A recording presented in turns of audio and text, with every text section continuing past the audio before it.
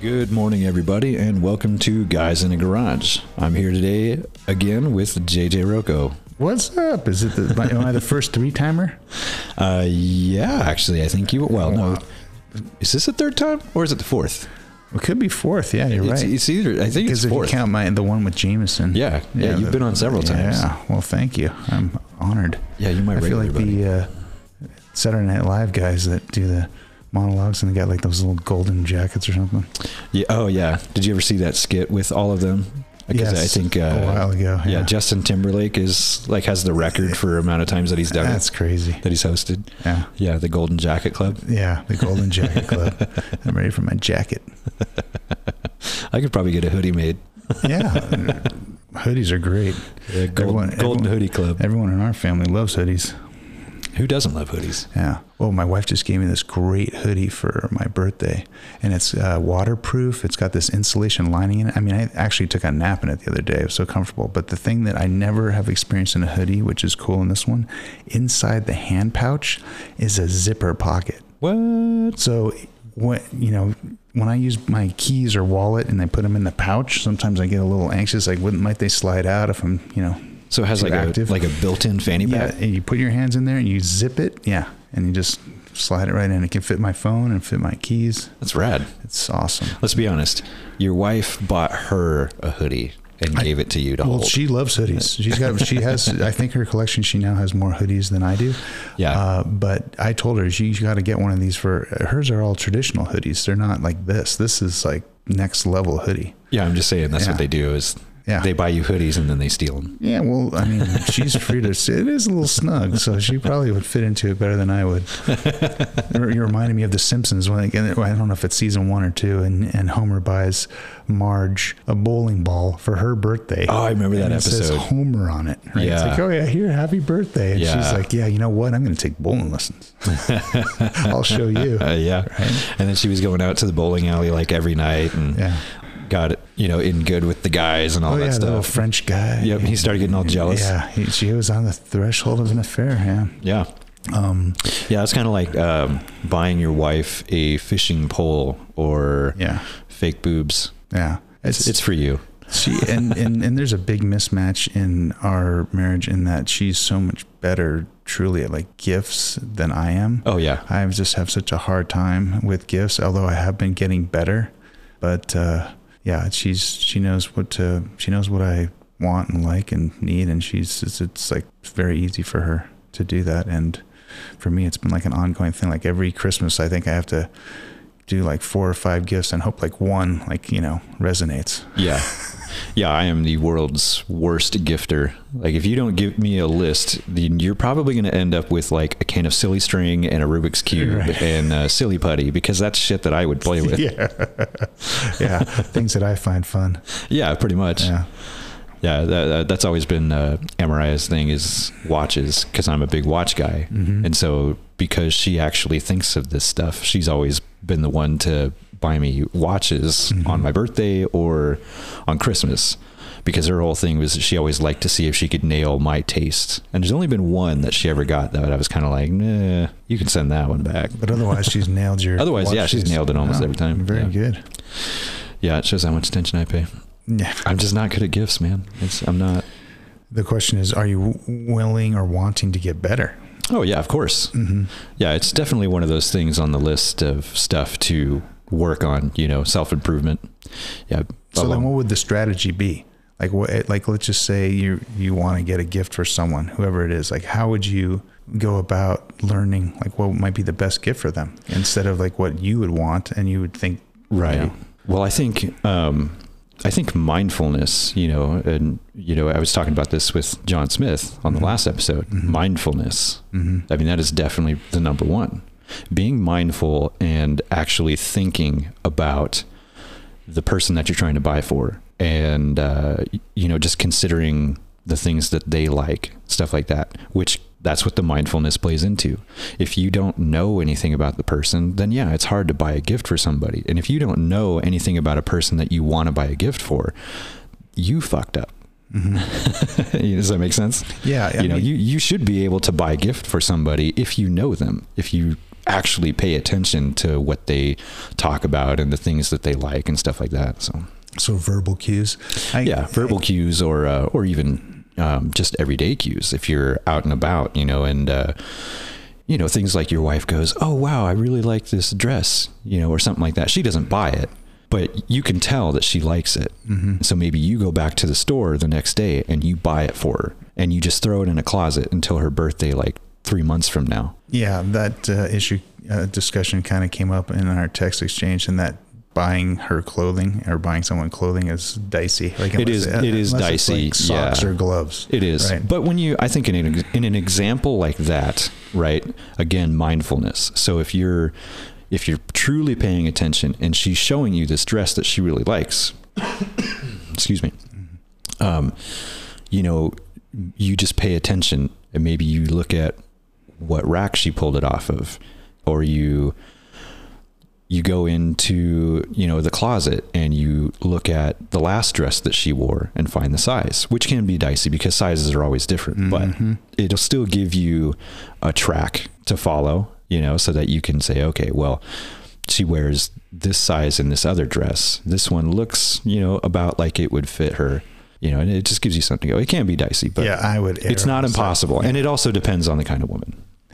That is, I think one time, I bought Mariah something in the clothing area mm-hmm. just because of that reason. And I think we discussed it once. She said, "Don't ever buy me clothes because mm-hmm. you'll fuck it up." And I'm like, "Yeah, you're right. I probably will." The one time I did, though, I nailed it. So. Oh, well, that's good.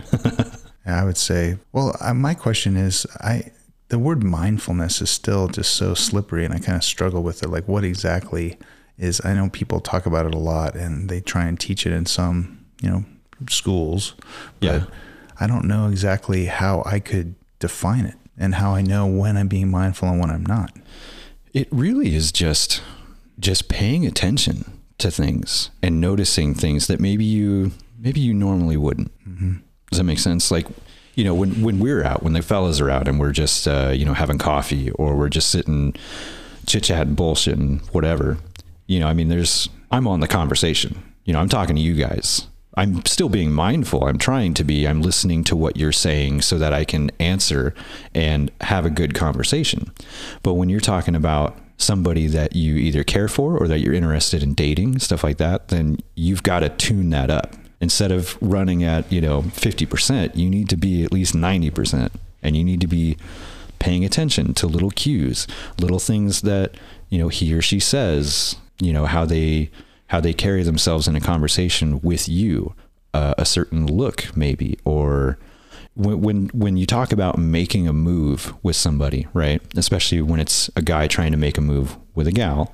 And I think we talked about this earlier. It doesn't have to be some big grand gesture. Even just putting your hand on the small of a woman's back and helping her into the car or through a door. That's a move. It's subtle, but it's putting that out there that like, hey, I'm interested in you. So if she's being mindful, which most women are, they're going to pick up on that. And the same goes for men too. If you're being mindful and you're paying attention to what she's saying and how she's looking at you and things like that, there's going to be a lot of stuff that you can pick up on. But that goes for everything. It's not just in the dating world. Mm-hmm. But going from 50 to 90%, is a tool for that reflective listening, repeat back to them maybe something that you heard or what you thought you heard, or being more inquisitive, or I think so. Actually asking questions about the things that the person's talking about. Because I confess, I'm kind of got an ADD type mind. So if the conversation is either I'm engaged and I'm listening, if something will come out like in the coffee shop, like out of nowhere, like I'll hear something or someone else, like my mind can kind of like stray. Yeah. And then I know I'm not being as mindful as I could. I need to like return, to be more attentive and listening. So that happens to me on occasion, Yeah. It just takes practice, man. Yeah. Just takes practice. Like meditation. It's the same thing, right? And you get a thought comes in, you have to let it go. You have to get back to, just concentrating on breathing or whatever. Yeah. Well, just doing this show is so long that I've been doing it now. Mm-hmm. I've had to learn mindfulness and how to carry on a conversation better. And I'm always being mindful too these days about when I'm talking to somebody, right? As we were just talking about this, Ken too, the whole, like, Yes. saying that all the time. So I'm constantly now being mindful of what I'm saying and how I'm saying it, because I want to make my conversations better. So mindfulness really is, it's not any one little thing. It's just whatever it is that you want to focus on, and trying to take baby steps to start with. And eventually you get better at it. Anything you practice at, you will get better at it. Yes, I just don't know how good I actually am. I haven't had feedback for someone to tell me. And maybe my, subpar gift giving might be the feedback that I'm not as mindful as I should be or can be to what my wife might like as a gift. Yeah. Well, I mean, if it's something you really want to work on, then hey, just start buying her gifts every once in a while and then see how she reacts to it. Just give a gauge. You're just being mindful of giving her a gift, and you're working from a place where, okay, she likes these things. I think she would really dig this. And then you buy it and you give it to her for no damn reason at all. Right. And then you just kind of gauge, how she feels about it. I'm much better at the writing of the card that goes with the gift. That's what I've practiced over the years, or that's what I've enjoy, I guess, more is the words that connect me to the other person. Yeah. Well, even just buying a card and putting the words in there, if that's your thing, I mean, there's a reason she's with you, right? Maybe she digs your writing. Yeah, maybe. Maybe that would mean something to her. Mm-hmm. That can still be a gift. Yes. Writing a love letter to her for no damn reason at all, and just leaving it on her pillow or something after you go to work. Yes, I did write her a thank you note recently as a surprise, and she thanked me when she got it, and I think she was surprised. Yeah. And, it's made the trip to the post office a little bit less mundane and more like, oh, I got a letter. I got something I actually want to open. Yeah. Hey there, wait a minute, Mr. Postman. There you go. You ready for karaoke? You're warming up for tonight already. Oh yeah, I don't know about tonight. I got a card game going on tonight. Oh, good for you. We'll see. Yeah, I may end up going out after that. Yeah, last night was a lot of fun though. Your social calendar is cranking now. It is, yeah. It's getting pretty busy. I'm enjoying it though. Good for you, man. Yeah, learning how to be more of a people person, getting out there and just talking to people. Yeah, see how things go. Yeah, it's been a lot of fun. I was wondering if that was your crypto ledger. That's just a thumb drive? No, it's not my Bitcoin. Because I knew you talked about like crypto in the past. No, I need to get some Bitcoin. I need to luke it up, as I would say. Yeah. Just follow. Did I share with you that anti-Jim Cramer ETF? You know who Jim Cramer is, right? That Mad Money, that bald guy. Yeah, the name rings a bell. He's yeah, on NBC or MSNBC. He's got the sleeves rolled up. Oh yeah, I'm telling you now. Like, FTX is solid. It's like you had Jim Cramer. Mad Money. Mad Money. Yeah. I mean, he's the one that was talking about like SVP is safe, and then SVP goes down like the next day. So I bring him up because he said something recently about crypto. He's just like, yeah, if I were you, I'd sell this. I'd sell your Bitcoin right now. And like the next day, Bitcoin went up like 14%. Well, yeah, he's like another, there I go again. My brain's not working. I should have took some Alpha Brain before this. He's like another Elon Musk, like if he talks about something in a market, it's probably going to go one way or the other. Yeah. So someone started a negative Cramer ETF. So they watch the show, whatever he talks up, they bet against or they short. And that ETF that they created based on going against whatever this guy says is now up like 15%. Like it's beating the market. Oh, is this it? Inverse Cramer Tracker ETF overview. There you market go. Watch. Well, it was. Yeah. So someone created this. So I thought that was hysterical. Yeah. MarketWatch.com. Investing. Yeah. It's interesting. So this is just basically shorting whatever the hell he says. Yes, exactly. On his show. That's awesome. Yeah. I mean, he made sense years ago when we heard him on the radio. We used to listen to this AM station. This is probably the years before XM. And the guy would have him on weekly. And his advice was just, if you want to invest in stocks, just invest in stuff that you're already buying. So if you go and you're dedicated and loyal to Heinz ketchup for your French fries, buy some stock in Heinz. And, when he said that, it kind of made sense. And it does make sense. And when, we used to shop a lot at Target, I'm like, okay, my mind's going to be more at ease if I just buy Target stock. So my wife and daughter want to go shop at Target. Like, yeah, you have a great time. Like, Yeah. that'll help our stock, you know? So it's like, Yeah. so that made sense. But recently I think he's kind of gone a little bit off the deep end. So if you haven't seen that documentary, Eat the Rich, I think it's called Eat the Rich. It's about Wall Street bets. So I know Jameson knows about this too. It's about the whole Robinhood thing and how the the Robinhood investment app and all that, and GameStop. Yeah, that was insane. Yeah, so there's a whole documentary on that. I think it's a 3-part documentary. He was featured at the beginning of that, and he was the one saying, you know, GameStop, basically, get out. It's going down. And so... Yeah, it went up real fast. Yeah. And anytime that happens, dude, it's a bubble. Yeah, and then you realize who actually... the GameStop saga on Netflix. Then you actually realize who the client is, right? So these hedge funds had so much money. They're the ones that are actually making the transactions. Robinhood's just kind of like a middleman type of thing. And so they stopped making the transactions. And Robinhood at one time, you just woke up, GameStop stock is going rocket sky high. Then they wake up one morning and they can't buy anymore. All they can do is sell. And so it forced it, boom. I remember that. Yeah. Robinhood stopped. They put a halt on buying, which was kind of ridiculous. Well, it made perfect sense because the head guy, I can't remember his name now, who was in this hedge fund, who apparently has got the most expensive real estate property in the country. He basically just said, you know, shut it down. Like, you work for us, not for the capital investors. I didn't agree with them, you know, pushing a button and pausing, you know, the trade. Yeah. Back and forth. That was something I just didn't agree with. It kind of irked me a little bit. I understand the idea behind it and what they were doing. It just bothered me that they did it. It's market manipulation. Yeah, right? It is. So it's like the people that are crying like free market. And believe me, I want to have faith in the free market. Right. But when somebody can just push a button and say, nope, you can't buy, you can only sell. Well, then that's not a free market. Exactly. Yeah. If it's going to go down, it's going to go down, and let it go down naturally. Let it do what it's going to do. Right. So that's kind of, you're reminding me of my response to anyone who says like, oh, well, that's not real socialism. We got to try real socialism. You know, they say, right. So my response would be like, well, what you're blaming on capitalism isn't real capitalism. Yeah. Why don't you try real capitalism? Right. And then maybe you'll see a different outcome. You're blaming everything on capitalism, like socialism's the answer, like it's never really been tried. Well, capitalism really hasn't been tried, not with all this market manipulation going on. Yeah. I don't know. I think there needs to be a healthy balance between the two.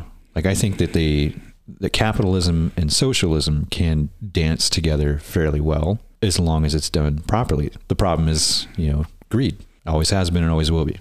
So it's possible, but very unlikely that scenario would happen. Yeah. In a perfect world, it would be awesome. But explain to me how the socialism and capitalism dance well together, and how in let's just say your utopia, like you could wave a wand and you can make a Dave utopia. Well, I don't know about that because I'm a fucking moron. I don't know shit about, you know, I don't much. know about that, but the one thing that I think of is we already have certain degrees of socialism, right? We all pay. Sure.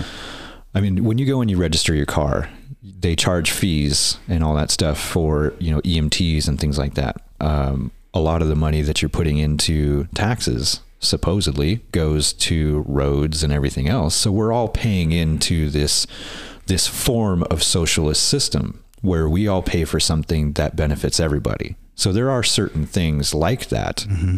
And then, you know, if you were to look at healthcare and stuff like that, I mean, I think that is definitely something that we could benefit from. I'm not saying that we should go strictly to a socialist healthcare system that's only run by the government. There should always be an option for privatized healthcare, in my opinion. If you want to pay for insurance, you should be able to do that.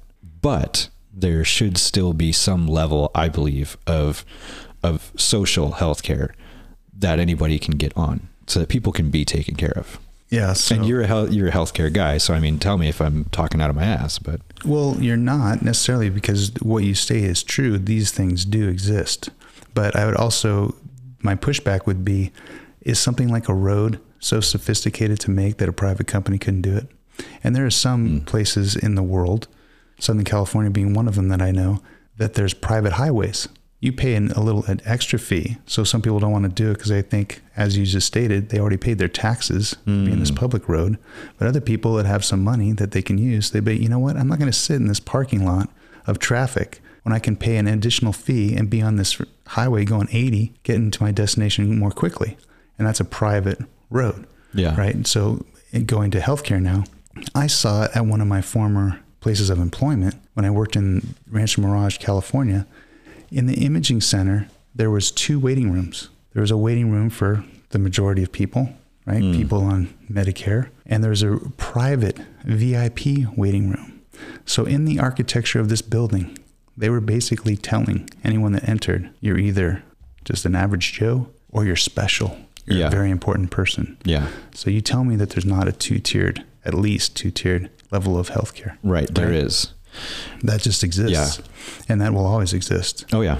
You know, you think Bill Gates is going to have the average hospitalist, you know, who's a foreign medical graduate, like taking care of him at bedside in which there's some crisis? Of course not. Yeah. Right?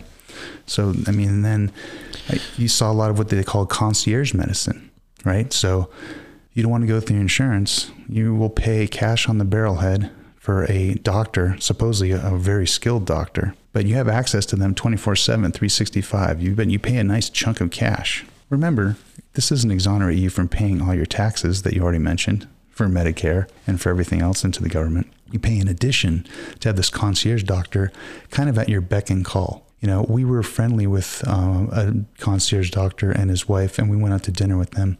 And getting through one dinner was just painful. Not necessarily for me, but for him, because he was responding to texts and phone calls. You know, old ladies, it's like my heart's like palpating. You know, my morning if my digoxin level is too high, and he's got to deal with this all the time. The good side for the person who pays the cash is, heaven forbid, they have to be admitted to the hospital. They will see that same doctor. That doctor will show up at their bedside because they've paid them to take care of them the entire way. Yeah.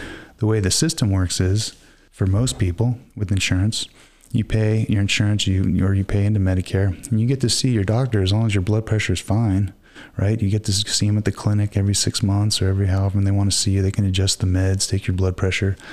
When it hits the fan, and when you have a hypertensive crisis, and you see the emergency room doctor who you don't know, and he decides he's going to admit you to the ICU, you see an ICU doctor you don't know at all, who's just there in the hospital taking care of hospital people.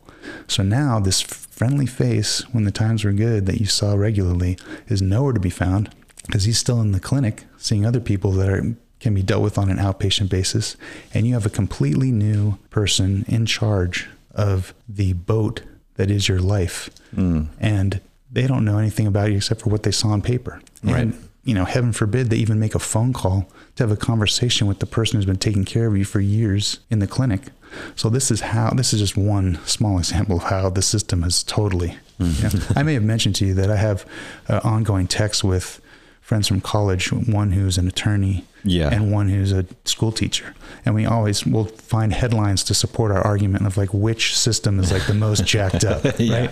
Legal system, education system, or medical system, you know. You're always just trying to one up each other. Yeah. I think 2020 and beyond has kind of made me the champion. Like after what the medical system pulled on everyone, I don't think the legal system or educational system can beat me. Although it's probably pretty close. Well, did you ever, so that everything you were talking about, did you ever see the movie Elysium with Matt Damon? I want to say yes, but I don't recall a lot of it. So it's like a futuristic. Yeah, so it's futuristic, and you know, he's kind of like an ex-con, just some dude working a job, and on Earth, everything is just a fucking shit show. Like it's just kind of desolate. Everything looks like it's bombed out, like it's, you know, after World War III or something like that. But everyone who lives still on the planet, I mean, we're all just a bunch of, I mean, almost slaves. We're just kind of garbage, you know. It's rampant poverty.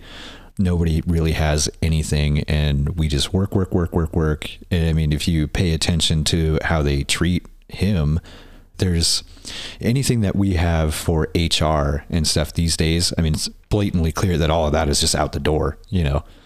But then there's Elysium, which is the space station up there that they've created this like utopia on, and they have these medical beds, and anybody that lives there, I mean, people have them in their house, you got cancer today? Oh, well, just lay down in this medical bed and within 5 minutes it's gone. Oh, well, you have, pancreatitis or something. Oh, just lay down in this medical bed, 5 minutes, you're done. You're fine. Like, they have this technology that can fix anything and take care of anyone, but they only have it up there. So only the elites that live up there on Elysium have access to this technology. And it's stupid. If you can do that, then why not just put it down on the planet for everybody? So why do you think? Why wouldn't they? That's the question. Well, why wouldn't they? Because it's classist horseshit. Yeah. There's always got to be somebody that's better. Right. And it's like, let's decry the patriarchy. Yeah. Again, like, oh, well, the system is still there. Yeah. But that also points to human nature, in my opinion, is that there will always be, people that have to be better than everybody else.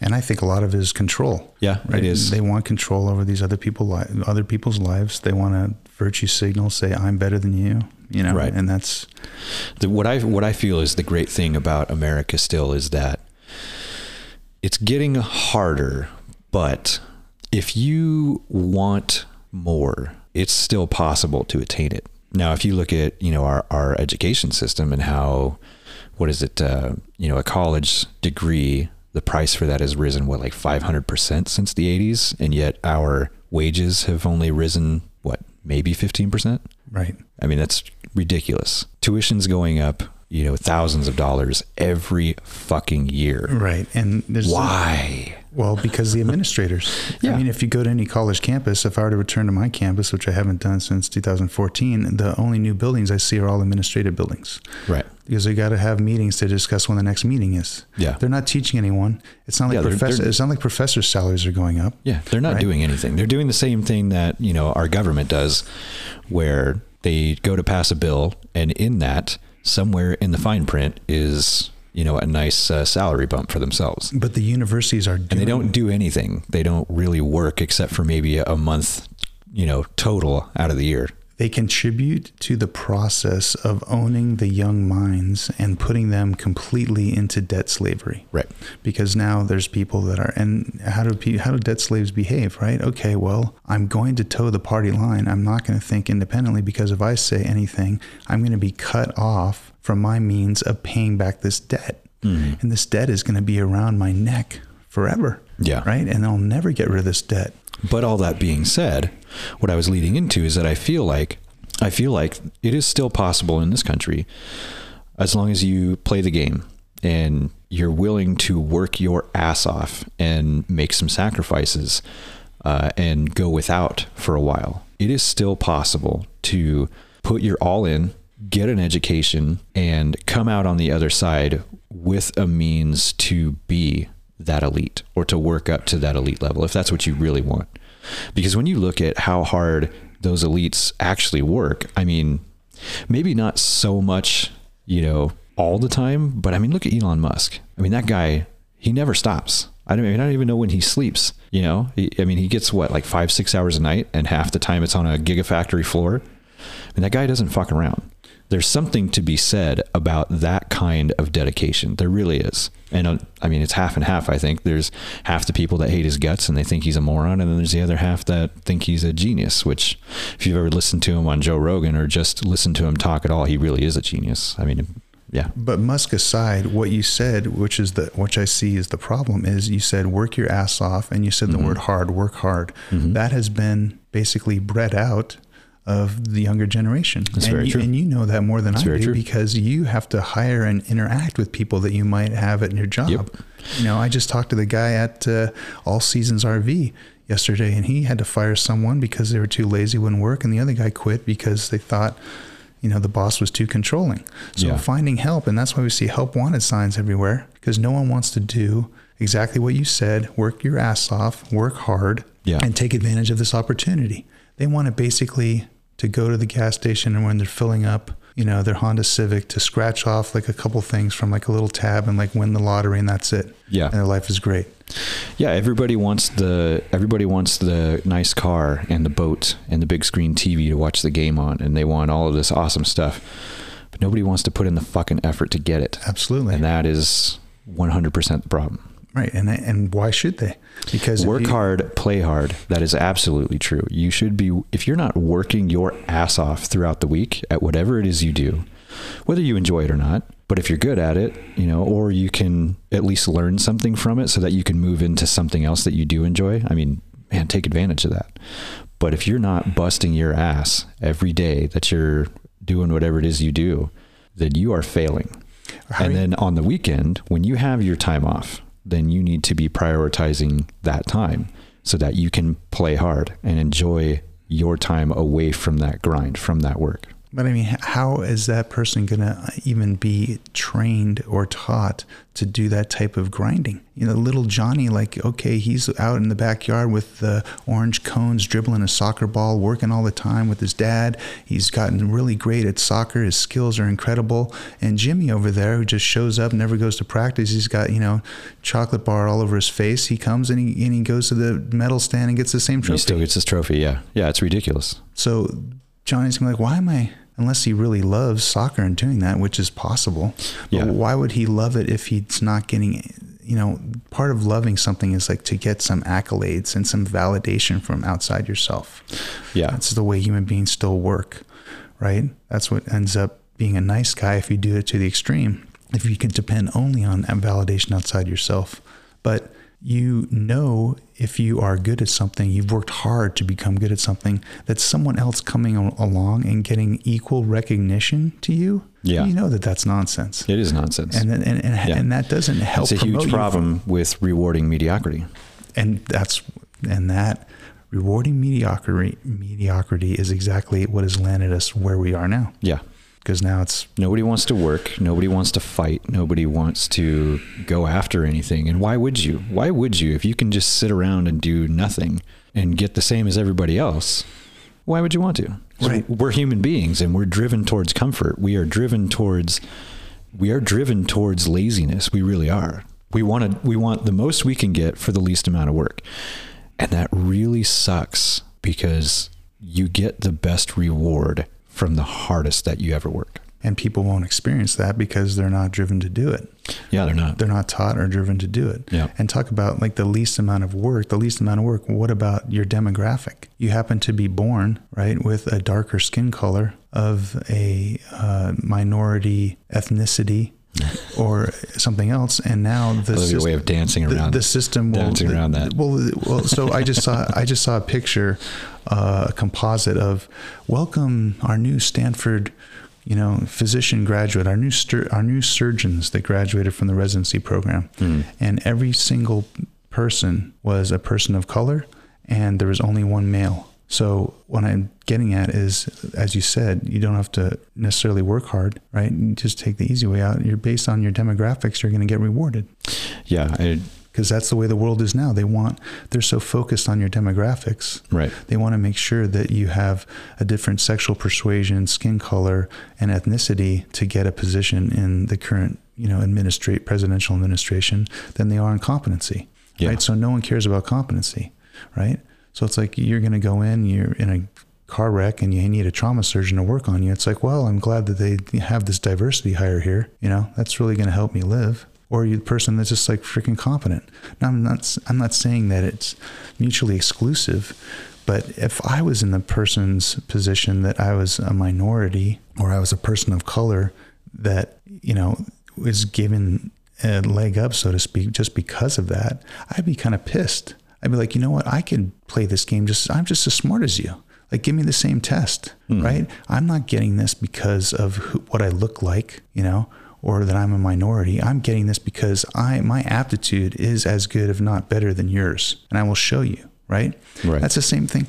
I never understood like why, you know, for example, in California, they want to print ballots in all these different languages. Well, you're telling the people that came to the United States that you're too stupid to learn English, right? And so if I went to Italy and they're not going to print like a ballot in English for me to vote, I'm now an Italian citizen. You're telling me, oh, you're going to print a ballot for me because I'm too stupid to learn Italian. That's how I interpret it. It's like you're really just condescending, you know, to some of these people. And I don't know how people don't see that. Like that's the actual racism, right? Yeah. I know we're getting on. I know you probably didn't want to. Whatever, man. I don't care. I'll jump into anything. I'm putting my testicles on the third rail here and see they're going to get fried off. No, I think I think this whole idea of, I mean, it's a real thing that companies can get tax incentives for diversity hiring, whether it's women, whether it's people of color. And personally, I think that's fucking insulting. I really do. If we want true equality, well, then let's put this on the same playing field. Now, has there been in the past, and probably still today, I mean, I'm not going to say that it doesn't happen, but has there always been an issue with somebody maybe picking the white guy over the black guy just because? Yeah, of course. But now it's shifted in a lot of places the other way. They look at, hiring the black guy as, oh, well, we can claim him on our taxes. They want the tax break. Yeah. In my position, I don't give a shit where you come from, what you look like, who you are. If you are suited to the job, or I sat down with you and it was a great interview and I had a conversation with you, and you might not know anything about the job that I'm hiring for, but you have a great personality and I can tell that you have a willingness to learn and a drive, I'm probably going to hire you. I've had a lot of great people come through that came from all walks of life, from different backgrounds, different colors, creeds. I don't give a shit. And that's really how it should be everywhere. It really is. Because in your own self-interest for your business, these tax breaks aside, you're more compelled to be drawn towards competency and ability than you are ethnicity and cultural background. That doesn't help you when you need someone to actually perform the duties of the job. Right. Yeah. In my opinion, I mean, anyone of color who's going for a job, I mean, if there's even a notion that you got this job because of your skin color or because of where you come from or something, or because you're a female, you should be insulted too at the fact that that company is probably going to get a kickback for hiring you. You really should be, I think. Yeah. I mean, it's because then you don't know. Did you get hired because you really are the best pick for this job? Did you get hired on your merit? Did they look at your resume and they saw your education or, your work history, the things that you've done? Did they call any of your references? Have they really checked you out? Are they hiring you for you and what you can do? Or are they just hiring you because they'll get a kickback and because it looks good? Well, it's complying with the current culture. Yeah. And that's what they want. The current culture is just, I don't know what's going to change it unless there's some kind of parallel society that's established. Yeah. It's fucking sad. Yeah. I mean, the stuff that, whatever, I'll just say it, the stuff that this woke culture horseshit pushes to try and make things equal. It's not equal. Yeah. It's really not. We'll see. And it's from, in my opinion, it's formed mostly from the left, but there's a lot of horseshit on the right as well, which is why I try to just kind of go right down the middle, Well, yeah. Let me cherry pick the good stuff. You're an orphan. You're a political party orphan. Yeah, I think it mostly comes from that, and they push all this horseshit about equality and all that. Well, here's the plain truth, everybody.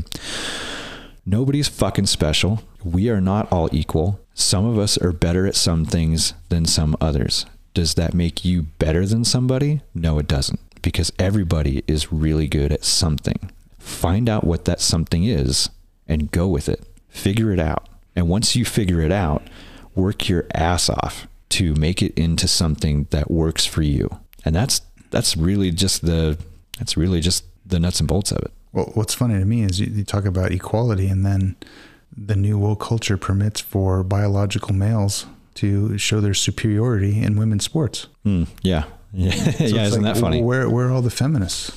Yeah. Wouldn't you want to favor a birthing person, as they call them now? Yeah. So, I mean, I don't know. It's such a bizarro clown world. Yeah. I mean, that's a tough one, because I mean, do what you want to do, be who you want to be.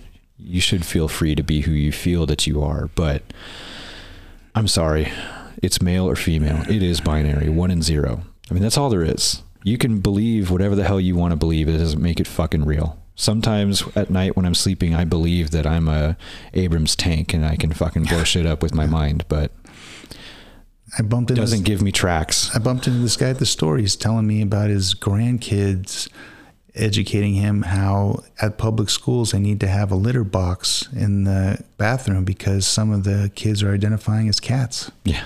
I mean, where does it end?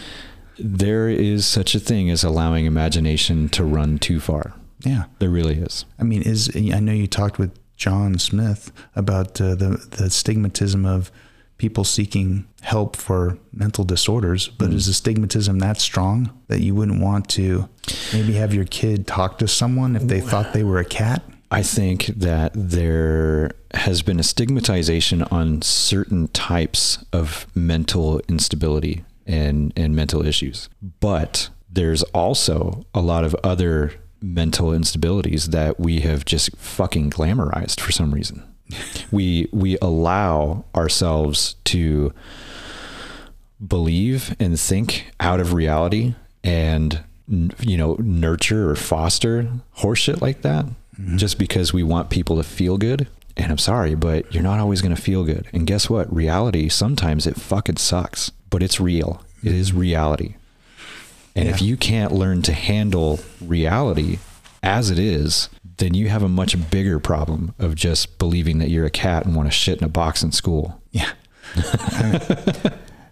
I read a couple books on the whole transgender thing, and I think one of them is Irreversible Damage. The other one is When Harry Met Sally. The second one is the one got banned, at least for a while, on Amazon. And When Harry Met Sally, isn't that a movie? Oh, no, sorry. Yeah. When Harry Became Sally. Oh, okay. Yeah. When Harry Met Sally. That's why I always get it confused, because there's a movie that, is The Met. This one is When Harry Became Sally. Yeah.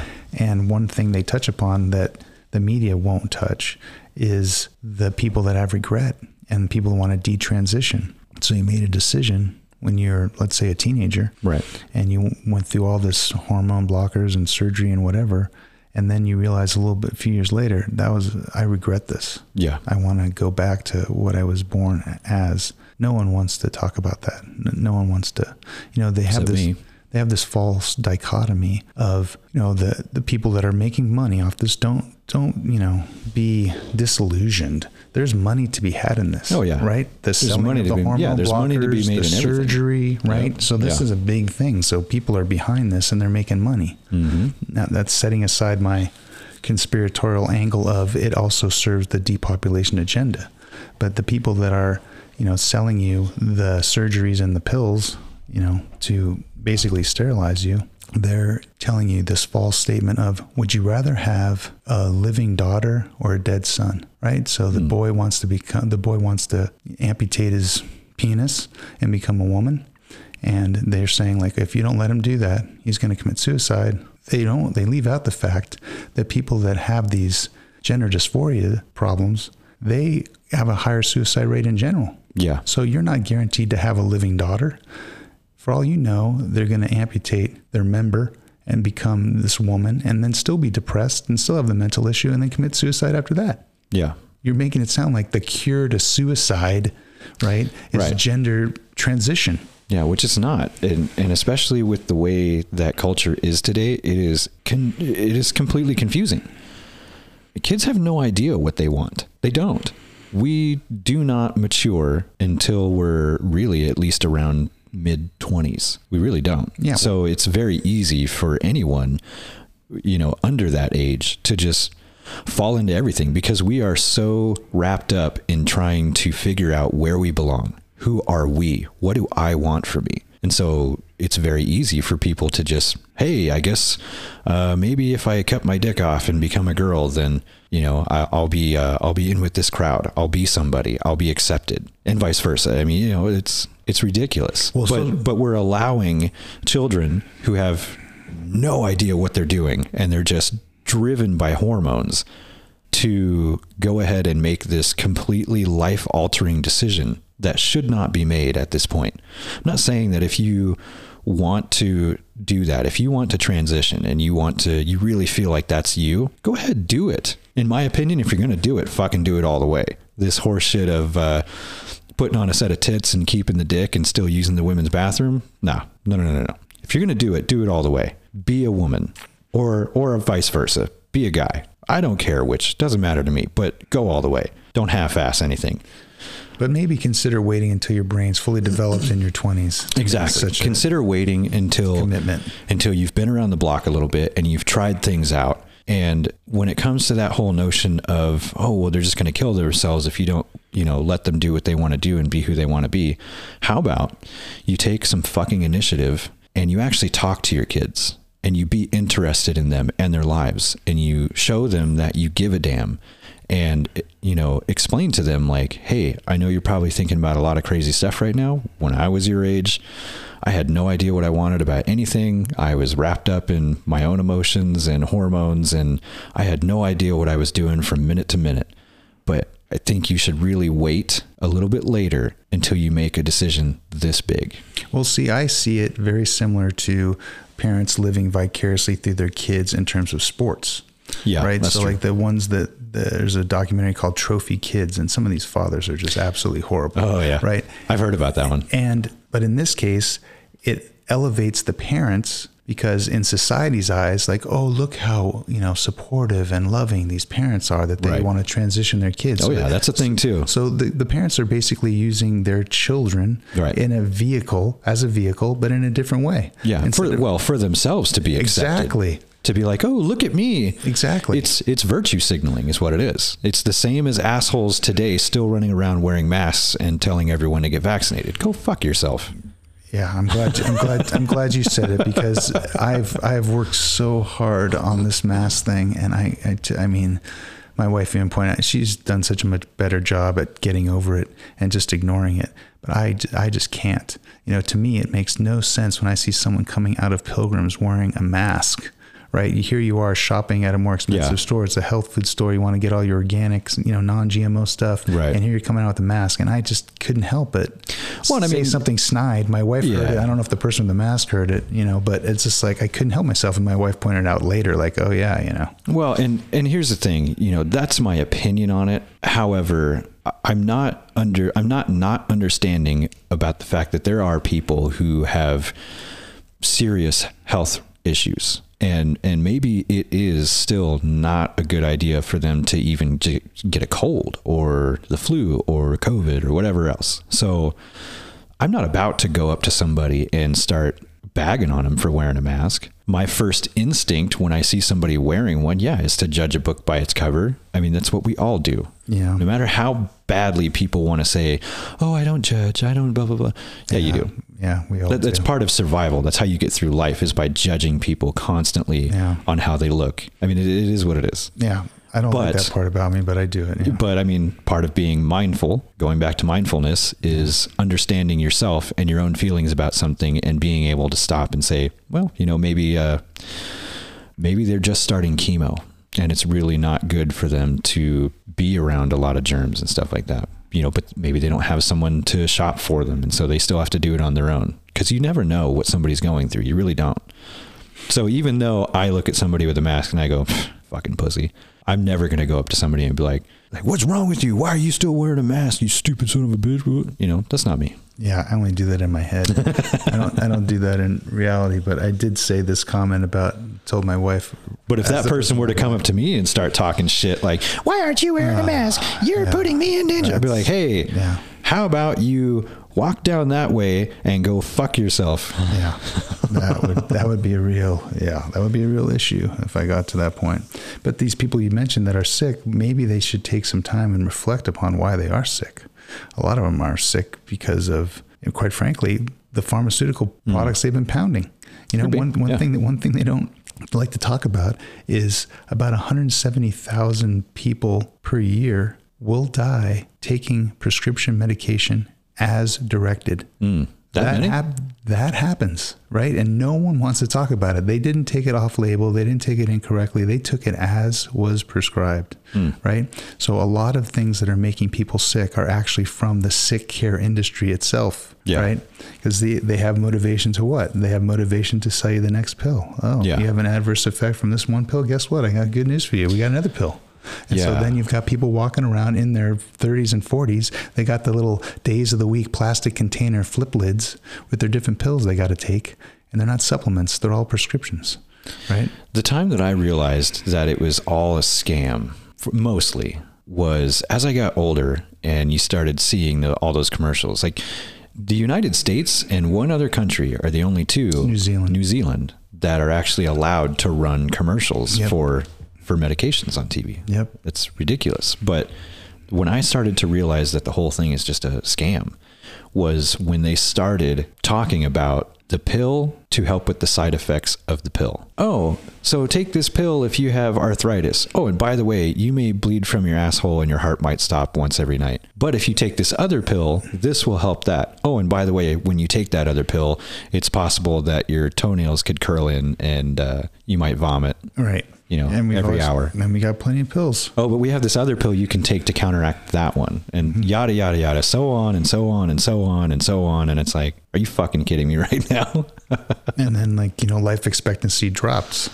Yeah. And life expectancy in the United States I don't even know if it's ranking in the top 10 in the world anymore. Yeah. So something's going on.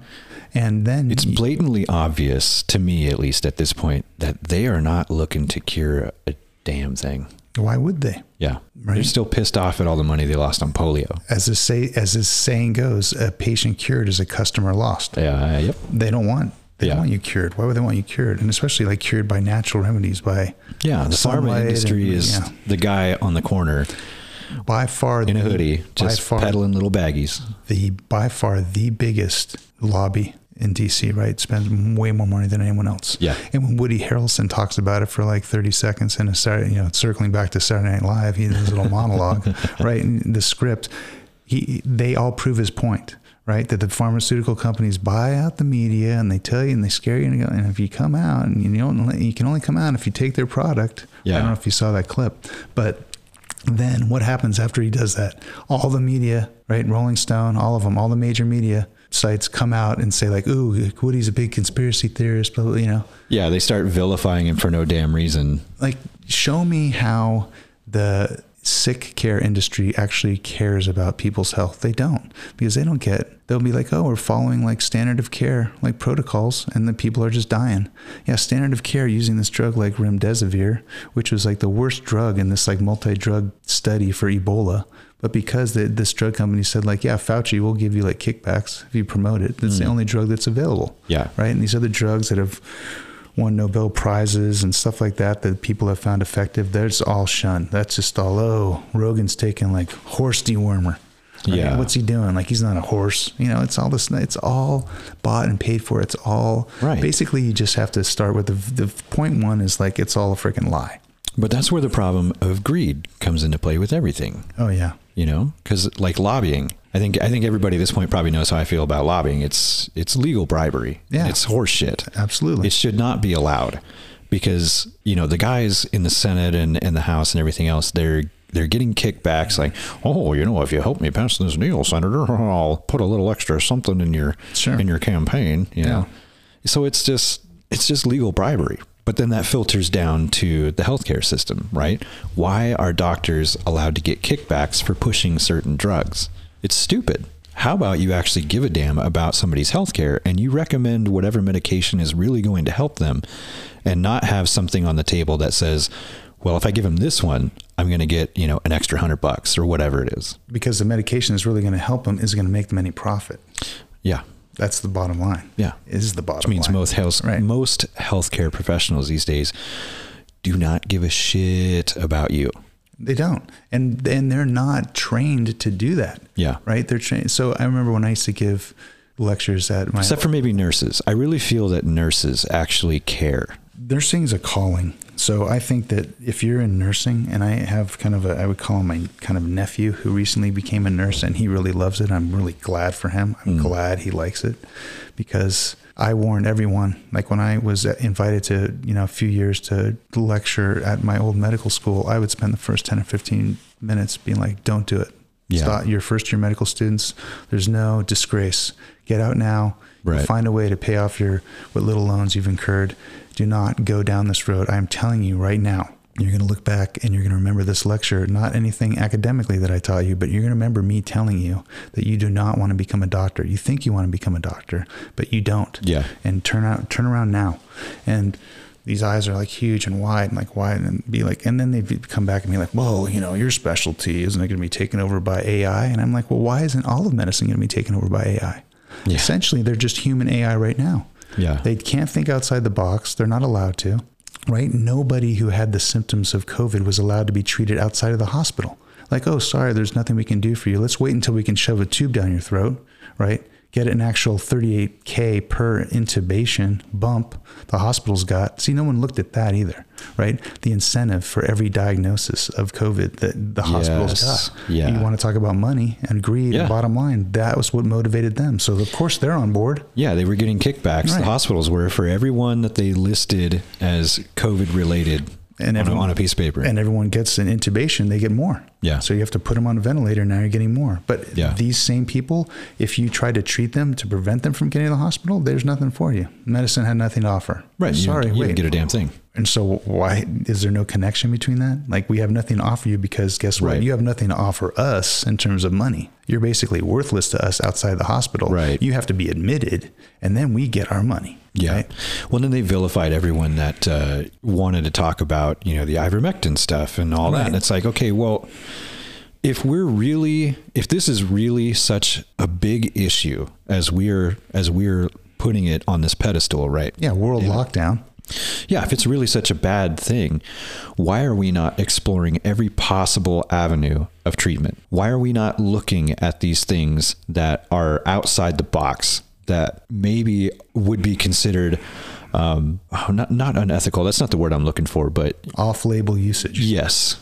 Why are we not looking at these things? Why are we instantly vilifying anyone who wants to talk about something that has nothing to do with Pfizer and, you know, the Fauci jab and all that? Because all the pharmaceutical companies paid the media to do that, right? Including Bill Gates, who openly said on CNBC that he's making 20-1 off his investments in pharmaceutical companies. Because which to me is Bill Gates saying, hey, you guys are making me fucking rich. Keep doing what you're doing. Right. But to answer your question, the reason why they had to be vilified, these alternative off-label use potential treatments, is because in order to get the emergency use authorization to put these jabs in everyone's arms, there had to be no available alternative treatments. So that's the key. Right. So once you shut everything down, once you say that's like horse dewormer or that's for malaria, that's not for this, then the only option you have are these experimental injections that have basically came to market in 10 months. Right. Right. Yeah. But that's what's horseshit to me is, okay, ivermectin, that's for malaria. Well, if somebody's already tried it and they can show you, right? They talk all day long about follow the science. Okay. Well, somebody's tried this and they put it down on paper and they've reported several times over again that the science shows that it works. Maybe not for everybody, but in a lot of cases, it works. It works well enough. It's doing something. It works well enough not to be granted an emergency use authorization. That's the point. Yeah. Right. It works at least well enough that you're not getting your EUA. Yeah. Right. So that's the problem. So that's why it has to not work at all. But so instead of following the science, the saying goes, you should follow the silenced, because everyone who was shut up, who were speaking about alternatives, including they tried to shut up Joe Rogan, right? Yeah. Like, oh, Neil Young's going to threaten to remove his music. Like half the people like listen to Rogan, like, who the fuck's Neil Young? Yeah, good. Like, everybody, like, exactly. Right, exactly. So it's like you're trying your best to shut all these people up, but the people that you have shut up, if you can find them, their alternative platforms are not going to be on YouTube. Those are the people that you need to listen to, because their so-called science has become a cult of scientism, right? Mm-hmm. That's exactly what it is. And when Fauci gets up there and says, when you criticize me, you're criticizing science. So now I am science. He's like the Messiah. Right. He personifies science. Well, if it can't be questioned and challenged, it's by definition not science. Right. And in fact, when people say trust the science, trust is never involved with science. Science is always verified. Right. When you say trust the science, you're treating it as a religion, plain and simple. Yeah. Right? You basically have faith in the science. And no one even goes to look and analyze the science itself because doctors don't have enough time. They just have like the summary. Someone say like, it works. The injections work. That's all you need to know. Safe and effective. Just keep peddling it. Get out there, right? Because they got to pay for their overhead. They got to pay their office staff. They got to pay their medical school student loans. When are they going to have time, Dave, to sit down and go through the actual methods and materials? Because have you ever looked at probably a paper? not? They barely have time for their patients. Unless they're doing it while they're trying to golf. Right. They're so, and if you ever looked at these papers, they're so dry and they're so. Oh yeah. But you have to. The answers are. Yeah, in there. I liken it to reading Catcher in the Rye every day for the rest of your life. I haven't read that in a long time, but it is one of those banned books. What was I going to say? It was something about not Catcher in the Rye, about the dry material in there is where the answers are. And people who have taken the time, some of the people that have been censored, silenced, put on this list of the so-called disinformation dozen, right? That the government came out with saying, don't listen to these people because they're giving you misinformation, right? That they looked at it and they cornered the people because this whole pandemic was built on 6 quote scientific papers, most of them from South Korea. And all of the authors basically admitted this virus has never been isolated and never been purified and never been shown to be the sole and only cause for the disease being reported. All 6 of those papers, all those authors admitted that. No one looked at that. No one cared because they're like, we have a worldwide pandemic. Right. And another numbers that people don't want to look at is the fact that we went from 38 million cases of the flu in 2019 to 3,200. Yeah. Like it dropped that drastically. Yeah, that was funny to me. It's like all this COVID nonsense. And it's like, whatever happened to just being sick? Yeah. Whatever happened to having a cold or the flu, which, we've been pushing, the flu shot for every year for eons. And now all of a sudden, COVID. Oh, you're sick? Well, it's probably COVID. Yeah. No, I think I just have the flu. Right. No, it's COVID. Right. Well, those PCR tests are a whole nother thing, right? So the guy because they can't accurately separate the two, right? The guy, he was a president, I think, in Tanzania. It was an African country. I believe it was that one. He tested a pheasant, a papaya, and a Coke bottle, and they all came back positive with the PCR test. So he showed that these tests were a sham. Of course, now he's no longer alive, and he's been replaced by one of Klaus Schwab's World Economic Forum minions. I wonder why he's no longer alive. Yeah, it's a mystery to me. Because he wasn't willing to push this nonsense, right? Oh, wow. He just happened to have a heart attack in the prime of his research. Died suddenly. Now people are dying suddenly. Yeah. All of a sudden, Yes. Interesting. Yes. Yeah. Well, Rand Paul, I have mixed feelings about him, but he's the one who's cornered Fauci at the Senate testimony, and he just cornered the Moderna CEO recently because that Moderna CEO blatantly lied. And he said that, no, there's a higher incidence of myocarditis in people who've gotten COVID, not people who have gotten the injections. And Rand Paul's like, that's absolutely not true. And I've got 6 papers here to back it up, and I'm going to admit them into record. All of them show that people have had the injections, especially teenage young boys, all have a higher incidence of myocarditis than people that have had that's the heart. Yes, heart inflammation. And that's got, last I checked, something like a 50% 5-year, 10-year mortality. So in 10 years, these poor kids, 17-year-old basketball players dropping on the court that live, they got myocarditis, and half of them will be dead in 10 years. Yeah. So, I don't even think we've started to see the effects. But the evil genius of this, which is so brilliant, Dave, is that when people start dying, when the population really does get culled, what's it going to be due to? It's going to be another variant, right? It's not going to be due to the shots. No one's going to admit that because they're all, quote, safe and effective. No one's even admitting that they're happening now. When all these athletes... It's going to be Omicron, Zebra, X32. There's more athletes that are healthy, otherwise healthy, that have died in the last 2 years that died from 1964 up until 2019 or something. They've taken the numbers. It's unbelievable. Having their hearts randomly stop in the middle of a play that, any other player has probably been through 100 million times in the lifetime of the game. It's really sad. It's really I'm not saying disturbing. It's not possible, but I mean, come on, man. There's a whole Telegram channel about COVID victims, COVID-19 and related to the injections. But there's still a lot of people that are just, like Dick Durbin's like, oh, I got COVID again. I'm so glad I got the injections and boosted. It could have been so much worse. I'll isolate myself. This guy's, again, like you said, the lobbies, he's getting paid by Pfizer. It's just clear. Just follow the money. Yeah. And you'll find what's going on. Yeah. And most everyone's just paid and bought off, It's funny. I was just thinking, going back to Neil Young, I find it absolutely hilarious. The guy who sang "Keep on Rocking in the Free World" was so hardcore about shutting down somebody else and somebody else's opinion. What about Rage Against the Machine? Oh, yeah. Right? F you, I won't do what you tell me. Yeah. But I want to make sure you're vaccinated to see my concert. Yeah. Unless you're vaccinated, you can't come to my show. Yeah. It's just like... Yeah, which I don't know. I think personally that's probably their front man pushing that crap. I've never been a fan of that guy. I think he's a fucking asshole. Zach De La Rocha. Yeah, he's a Tom Morello. Socialist. Yeah. Absolute amazing guitarist. Uh-huh.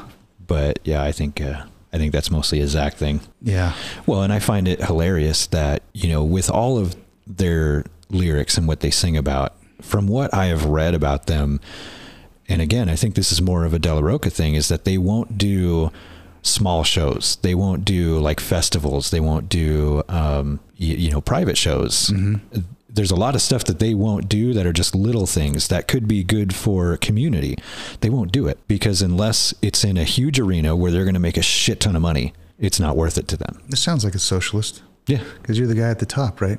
You're the guy with the 3 mansions. Socialism's for the little guys. Right. Socialism's for the crowd. That's right. It's not for the band. Yep. The band, of course, is the people in Elysium with the cancer curing machines. Uh-huh. They're not the people that are down on Earth struggling. Yeah, true socialism only really works for whoever it is that's on top. Yeah, it's the person who's implemented the socialist system. Mm-hmm. Yeah, and I think that those guys are socialists too. And I used to listen to them. They used to be a playlist to help increase my energy. If I'm feeling a little bit dragging it's good down, gym music. It is. Yeah. It's like I need to be picked up before I have to do work or work out. Yeah, I would like to listen to them. But now, since that whole nonsense, I'm just like, well, something Ken was saying today was basically like, shit or get off the pot. Yeah. If you don't agree with them and you think that they're fucking morons, it doesn't matter if their music is great. Stop listening to them. I have stopped listening to them. And the same thing with the Offspring, right? So the Offspring fired their drummer. For what? Because he wouldn't get vaccinated? Yep. Oh, it sucks. I love Offspring. Fuck them too. I know. So that's the whole sad thing, right? So, and there was a little video on it I sent to my friend recently because he said, yeah, I'm done with Offspring. And he really liked them. He's like, they're off my music library now. Yeah. But they had interviews with the other band members, and one of the guys is like I don't know if he's got a PhD or he's got some kind of advanced science degree. I think it's the lead singer. And yet, they insisted, but the drummer had his own physician say, you've got all these other health issues. Like I would not recommend this for you, because of these health issues. And he tried to present it to the band like, nope, sorry, we'll just have to replace you. Yeah. So just like, I feel like it's kind of a double-edged sword no matter what, because at this point, if you're talking about, well, I don't agree with them and how they feel about stuff, so screw them, I'm just not going to listen to them anymore. It's a form of cancel culture. Yeah, I'm canceling. Which I do not agree with. Yeah. I've seen Offspring in concert at a festival. I have not seen Rage Against the Machine. I still like their music. And then it's the same thing. If we apply this, dude, we're never watching another movie again. Because if you think about all of Hollywood, right. Where you can just see like the Gary Sinise scenes in Forrest Gump, and that's it. That's what you'll be left with. Maybe John Voight a little bit, or I don't know. So you have to kind of pick and choose, because most of the people that are artistic, this is why I think the left and the right, just to oversimplify, is I wish they would kind of look at how they are better together, right? They're better just symbiotically existing and not being so adversarial. Because most of the creative minds, the geniuses, the ones that are real entertainers, they're on the left. But I think of a lot of the people that can make those entertainers financially successful are on the right, because they're more geared towards business and investment and that type of thing. I think that's how it is. And it's like, if they just work together, both sides would be happy, right? Yeah. They're relatively happier. Instead, they kind of see like, oh, it's us versus them. And I think the people that are at the super top are just all happy that people are at each other's throats because they're making even more money. Yeah. Right. Well, in much the same way that real men and real women are designed to be a unit and a team and Absolutely. work together in every single way and just mesh. It's the same thing with politics and people's mindsets. You have, we have our left and we have our right, and then you got people that are kind of in the middle. And you could look at it as each side has their own viewpoint and their own ideas about things. And not necessarily to say that we should cherry pick, but yeah, you kind of have to. Everybody should be able to work together and have conversations about things. And, this is how I feel about this. Well, okay. And then this is how I feel about this. And the problem is that we can't work together anymore. Everyone is so dead set on being right that there is no wiggle room. There is no room for compromise. And that's the important part. And then you've got the people in the center, kind of the libertarians that are more kind of like referees. That they're looking at team A and they're looking at team B, and it's just like half the time I'm sure they're like, what is going on in this fucking shit show? Well, what's so interesting is, how would you have a kind of a conversation with an intention of perhaps trying to persuade the other party or convert the mind of the other person, when basically, as you kind of implied, changing your mind is not allowed? You're not even allowed to really change your mind. Well, right? Yeah, in today's society, yeah, you aren't, because people are so hell bent on belonging to something, and they care about what people think about them, which is one of the biggest problems, that they don't want to bend. They want to continue fitting into this puzzle that they're in, and they don't want to possibly stand out or have a jagged edge. So that's why people are so unwilling to bend.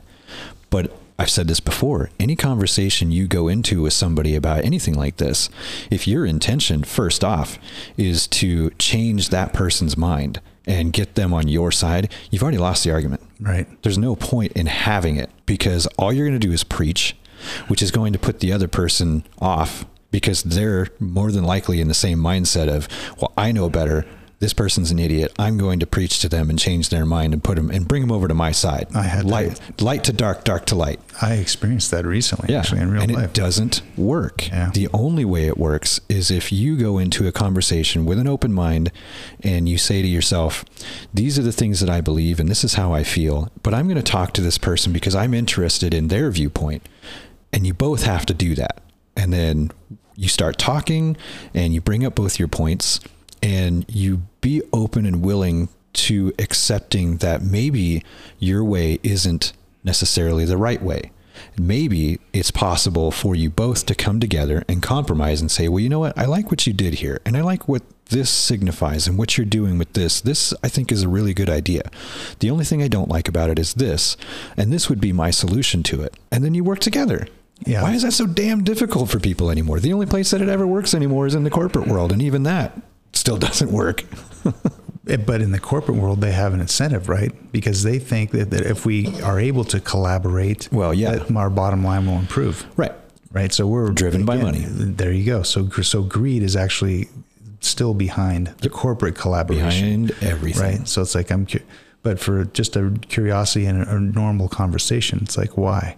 Like, if you need to just be on Facebook because you want all of those other people on your side to see how you're, look at me, I'm championing the cause of our side, Yep. So like, oh yeah, good as you, let me give you a little like there. The only real way to solve any problems is to stop giving a shit about what people think about you, and to stop virtue signaling. Stop trying to make yourself look good. Make yourself look like who you are. And make yourself look like you're genuine and you actually give a shit about people for real, and that you care about what it is you're talking about. Yeah. Until you can do that, I don't give a fuck who you are. I don't want to hear it. Yeah. It just makes me think that no one's interested in personal growth anyour. They just are who they are. Not real personal growth. No. Yeah. It's just like, this is how I am, and you're not going to convince me otherwise. My mind is not open. Yep. Yeah. I mean, people are who they are, and there are certain things about yourself that you don't want to, or maybe shouldn't change. Mm-hmm. But I think being open to conversation and interpretation of things in a different way that maybe you wouldn't have otherwise seen is huge. I think that's a big part of self-improvement, because walking around in this headspace of, I know everything and I'm right, and whatever comes at me from CNN is, the Bible. Right. Well, it must be exhausting. And the other way around too. If all you're ever watching is Fox News and Newsmax, and you're thinking the exact opposite on the party line, I mean, you're an idiot too. Right. And not realizing that there's basically just 6 major media corporations that are scripted to tell you everything. Yeah. Anyway. Yeah, it's all coming from the same place. It's just geared one side or the other. It really is. Yeah. It's people want to be on a team. Yeah. Us versus them. Yep. It's but the way they divide the teams is not. But it used to be us Americans versus the oppressive government. That's what it used to be, in my opinion. And now it's us versus us, and they're doing whatever the hell they want behind the scenes while we're too busy fighting each other and not paying attention. Yeah, they've got us divided and conquered. Yeah, they've totally won on that perspective. Yeah, we're too busy looking everywhere else other than what they're doing. Yeah, and they're just getting away. It's just getting away with everything they want. It's a total nightmare. Yeah. Yeah. I mean, what do you think about this topic that's come up now about national divorce? National divorce? You ever heard of national divorce? No. So the national divorce rate? No, I'm sorry. It's basically another way of secession. Talking about secession. So different geographic areas of the land mass that we're on. Yeah. So the greater Idaho. The divided states of America. Oregon wanting to become part of Idaho. And then I saw something recently about Texas wanting to secede from the U.S., which, I mean, I don't know so much about anymore these days, but I mean, in the past, it's entirely possible. I mean, Texas has one of the, biggest economic capitals of any state. Sure. I mean, they could leave and survive on their own. Sure. I mean, so that's kind of what the topic has been now. It's like, okay, so we can't, as you pointed out, we haven't evolved collectively as humans, at least in this area, to be able to respect each other, be curious about each other, and to collaborate.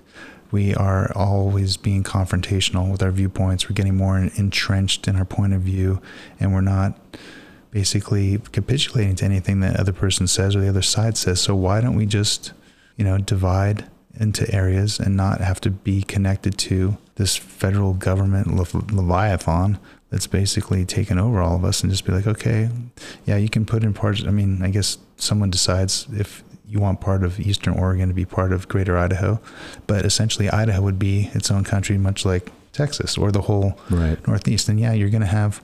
Yeah, I didn't even think about that. That would make Idaho a pretty damn big state at this point. Huge. Yeah. It's already a huge state, right? Yeah. You would put, there would be some blue areas in red states and red areas in blue states, but as long as. You can keep talking. I got to grab some water. Do you need some water? No, I'm okay. Thanks. Okay. But as long as you, respect the right of another group of people to exist within the same landmass as you, and not, because that's one thing that's a concern about the national divorce. Okay, so Texas is going to secede from the United States. They're going to become their own country. Well, what about all those people in Austin? What about all those blue people that are inside the state of Texas? Well, what's going to happen to them? Well, if they decide to stay, the government of Texas doesn't single them out and destroy them or kill them. Yeah. They're Austin's weird. They're going to let them exist inside the new country of Texas. And if they see fit, if they don't like the new country of Texas, of course, they're always free to leave peacefully, or they just peacefully don't comply with whatever the new government of Texas laws might be. That would be interesting, though, to have to get a passport just to go to Texas. Yeah. or come out of Texas. I mean, their new country could have the law where it's like, okay, if you have an ID from any state that's adjacent to Texas, or they could say, like, you just have to show that you don't really necessarily have to have a passport. But the major thing is to be disconnected from Washington, D.C. Right? That's the major thing. I wonder if that happened, if Texas seceded, how illegal immigration would change Exactly. So that's another issue. In that area. Because it's now that their own country, they can put up the wall that Mexico has with Guatemala. Right? People don't want to see that wall. Yeah. Right? So they could do that if they wanted to. But right now, the federal government apparently is in charge of the federal government's border, because that Texas border is actually the federal government's border. Right. And they don't want to do anything. Yeah. And why should they? Because they live thousands of miles away. Well, and the government still has to approve them seceding, which I highly doubt will ever happen. Same with the Greater Idaho thing. The federal government has to approve Oregon splitting in two and the eastern side of it becoming part of Idaho. It doesn't matter if we all vote on it and both sides say yes. If the federal government says no, then it's not going to happen. So then it won't be recognized. So then when do you just stop recognizing yourself, the federal government? It's like, you know what? That's a good question. It's like, I don't care what you say. We're doing this. Yeah. And it's like, what are you going to do? You're going to send in troops to stop us? You're going to send in troops to Idaho, the most strapped freaking state in the union? That's where you're going to do it? You know, I mean, motherfuckers, we strapped. Montana, Idaho. That's what I keep telling my wife. It's like, you know, we're in the best area because guns per capita. Oh, yeah. It's like the three around here: Wyoming, Idaho, Montana, and then Arkansas. Like not even Texas has it ranks in the top 4 for guns per capita. It's like those states are the ones that are just totally. So it's like you're going to send them into Idaho, like to what? Force us to maintain our boundaries. Yeah, I mean that is one of the things I love about Idaho. The last time that we went for coffee, on my way out the door, first thing that I noticed was a guy sitting with his kids, I think, near the door at one of the tables that look out the window. Open carry. He's just got his piece on his hip. And I saw that and I was like, hell yeah, brother. Yeah. But then I immediately at the same time had that thought of, I wonder how many people in here are really uncomfortable that this guy's here. Yeah. Which I don't think at that place anybody would be. You know, it doesn't seem like that kind of vibe of people that go there. But still, there's always somebody. It's a lot different in Northern Idaho than Southern California. If you had some... Yeah, in Southern California, that guy would be getting thrown out. That guy would have to be a cop. Even in places in Washington. Oh, I'm sure. You know? Yeah. It would be an issue. Yeah. A friend of mine, he carries everywhere. Mm-hmm. And they were at the Spokane Valley Mall recently. And they were just shopping. It was him and his wife and his kids. And, you know, he reached to get something, and he doesn't open carry. He conceal carries. Mm-hmm. But somebody that was nearby saw his piece when his shirt came up. It became unconcealed. Yep. And they reported him to the store manager, who then reported it to mall security, who then came and asked him to leave because it made somebody uncomfortable. Even though he wasn't doing it, it's not like he pulled it out and was wielding it and flashing it to people or nothing. He was just there shopping with his family. Yeah. But somebody got triggered by seeing it and got scared. But the triggering only goes one way. If some woman, biological birthing person, whatever you want to call her, is in her gym locker room and gets triggered or offended or upset that a biological male who identifies as a woman comes in and sees her topless and reports that to the gym manager, well, what happens? She gets her membership revoked. She's transphobic. Yeah. So what happens with these gun phobic people? Yeah. Or whatever you want to call them. Firearm phobic. That's a little bit too long. This whole phobic horse shit pisses me off to no end. Yeah, because I'm not phobic. You don't fucking scare me. Right. I just don't agree with you. Right.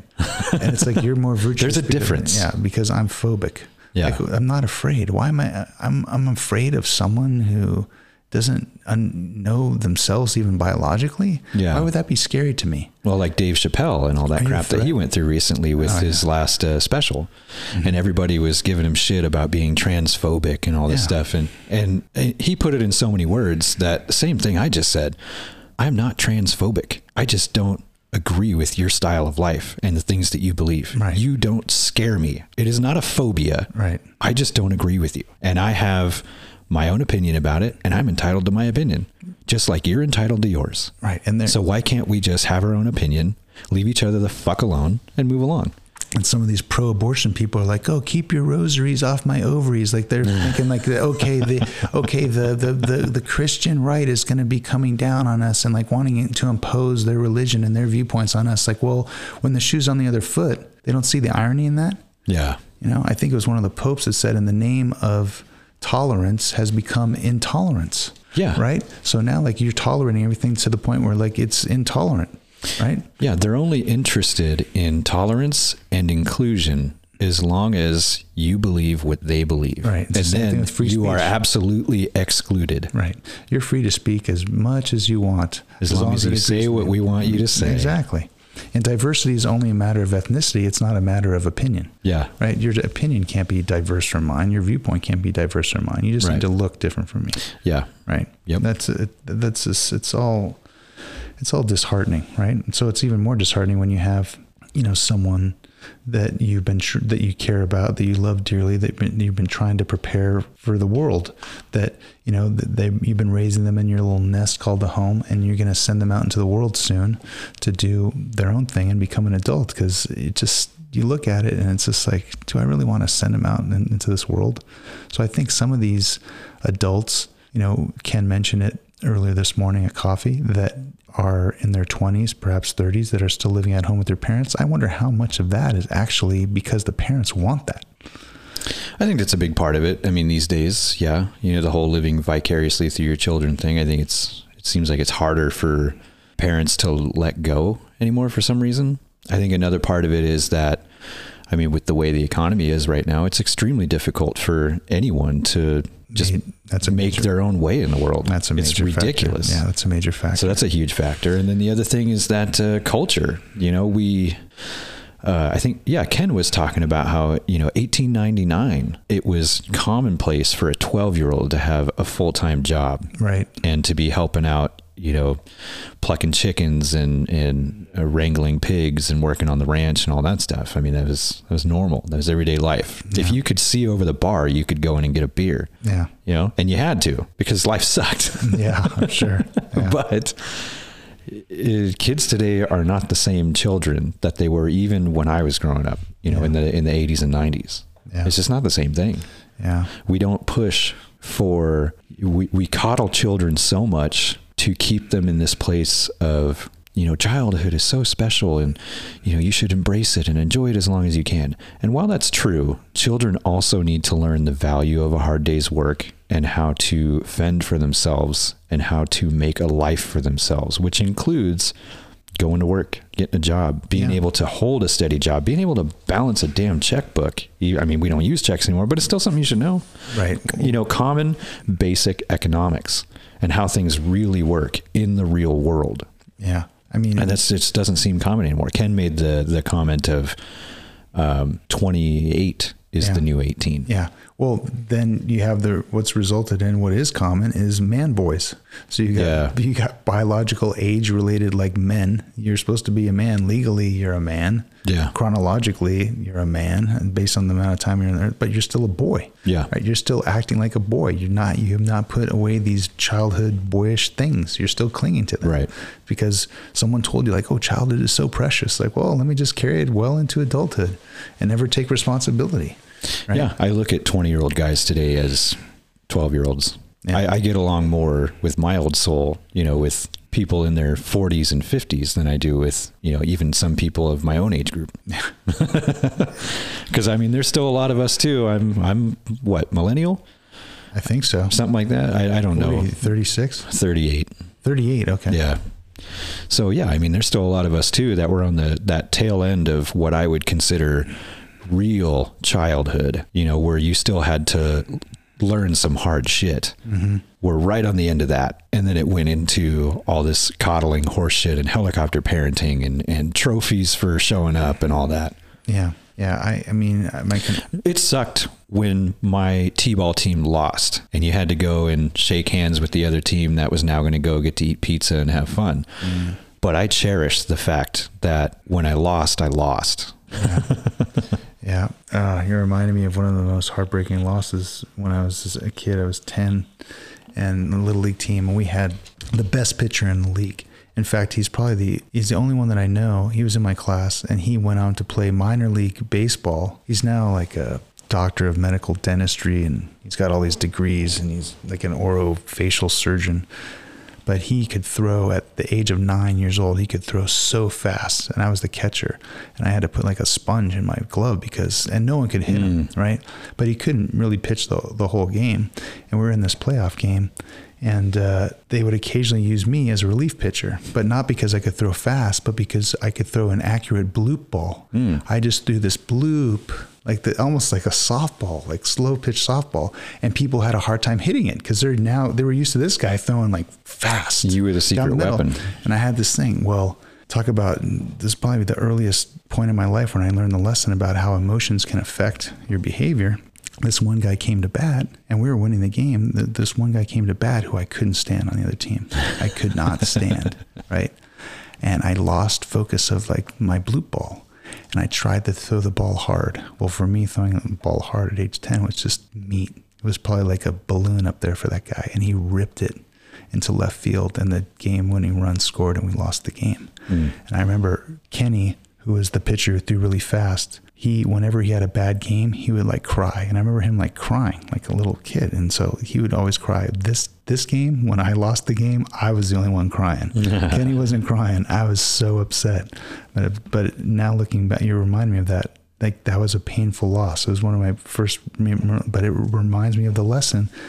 You got a job to do. Try and separate emotion from the job that you have to do. Yeah. Because sometimes that's a lesson that's recurring in life. Right. But I know about Little League losing. Yeah, that's for sure. I mean, sometimes loss is difficult, and if you got to cry, you got to cry. But you also have to take away from that sometimes you're going to lose, and it sucks. How am I going to handle this next time? Well, depending on the situation, next time I'm not going to cry. I'm just going to figure out what I did wrong or what I could have done better and try that again. Yeah. If only my 10-year-old brain could have processed all that. Right. I can process it now, look back on it. The best story that I have, though, from that team, it was the Rotary Club. Our uniforms were purple. And one day I got a ride to the game from the coach, who happened to be the pitcher, Kenny's older brother. Kenny was like one of 9 kids. And so the coach drove us in his little camper, and so I changed out of my purple plaid pants from school into the uniform, and I was catching that day, and the team we were playing had such a popular support that all of their stands were completely full, and on our side was only like the team mother. The mother of these two, the mother of the coach and the pitcher, was just over there doing her knitting. And on this open Little League field, I'm on second base, and I look across left field all the way over there, and I see the outhouse, and I'm like, I gotta go to the bathroom, like time out. And Kenny, the star pitcher, who's also a great hitter, is at plate, and the third base, who's the manager, says, don't worry about it, he's gonna hit you in, don't worry about it. And I'm like, I have to go, right? And I had to go so bad that I tried to squeeze my nuts to like prevent myself from going, right? And I reached down there, and all I could feel was the hard plastic of the cup and the warmness of the urine running through my fingers. Man. Yeah. And here it is, the sound of it hitting second base.